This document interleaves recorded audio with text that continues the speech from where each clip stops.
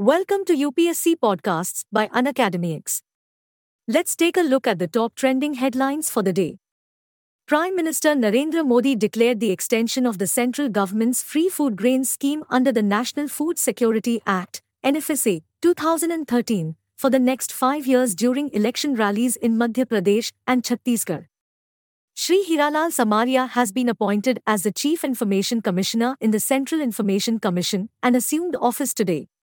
Two more information commissioners also assumed office.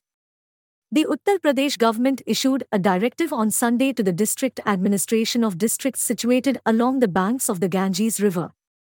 The directive's purpose is to raise awareness among people residing along the river banks about the importance of conserving and ensuring the safety of Gangetic dolphins with the aim of increasing their population. IPMDA seeks to establish a comprehensive system for monitoring and securing maritime activities in the Indo-Pacific, ensuring the safety of critical sea lines of communication, and promoting cooperation among like-minded nations in the region.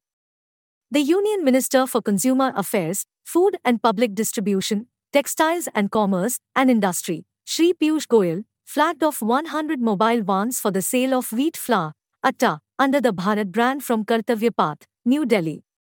As air pollution in Delhi touched about 18 times the World Health Organization's WHO limit, Delhi government announced that it would implement an odd-even vehicle rationing scheme in the city from November 13 to 20 to reduce air pollution. The Commission for Air Quality Management, CAQM, invoked Stage 4 of the Graded Response Action Plan, GRAP, on Sunday, rolling out heavy diesel-based restrictions, including a ban on diesel-run light commercial vehicles, LCVs, registered outside Delhi and those not conforming to BS6 emission norms from entering the capital with immediate effect.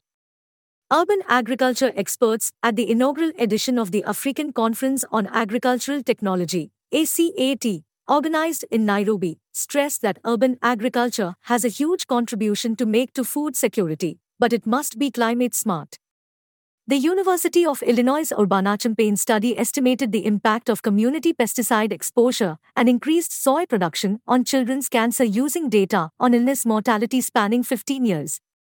Unhealthy diets, including an excess of ultra-processed foods, fats and sugars, cost our health, environment and atmosphere more than $7 trillion a year, according to a new report. Within the framework of its flagship program, the Atal Mission for Rejuvenation and Urban Transformation, the Ministry of Housing and Urban Affairs has announced the launch of the progressive initiative Water for Women, Women for Water campaign. In its 52nd meeting, the concept of GST Amnesty Scheme 2023 was introduced by the GST Council, which will provide taxpayers the facility to protest demand orders issued by tax inspectors till 31 January 2024. Recently, Niti Aayog wrote to the Union Ministry of Jal Shakti seeking the government's view on the use and applicability of the index and whether CWMI should be continued or not.